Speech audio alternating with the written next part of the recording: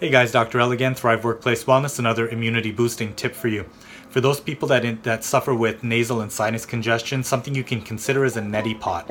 There are a lot of different versions out there. Find one that works for you, but the premise is you're trying to clean out or irrigate the nasal and sinus passages.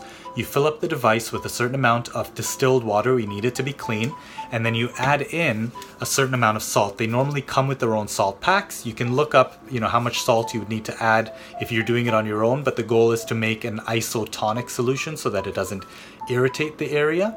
And what happens is you take the device, you stick it up your nostril, you're leaning over your sink, you give it a bit of a squeeze, and the fluid, the water, will come up one nostril, flush it out, and then down out the other one.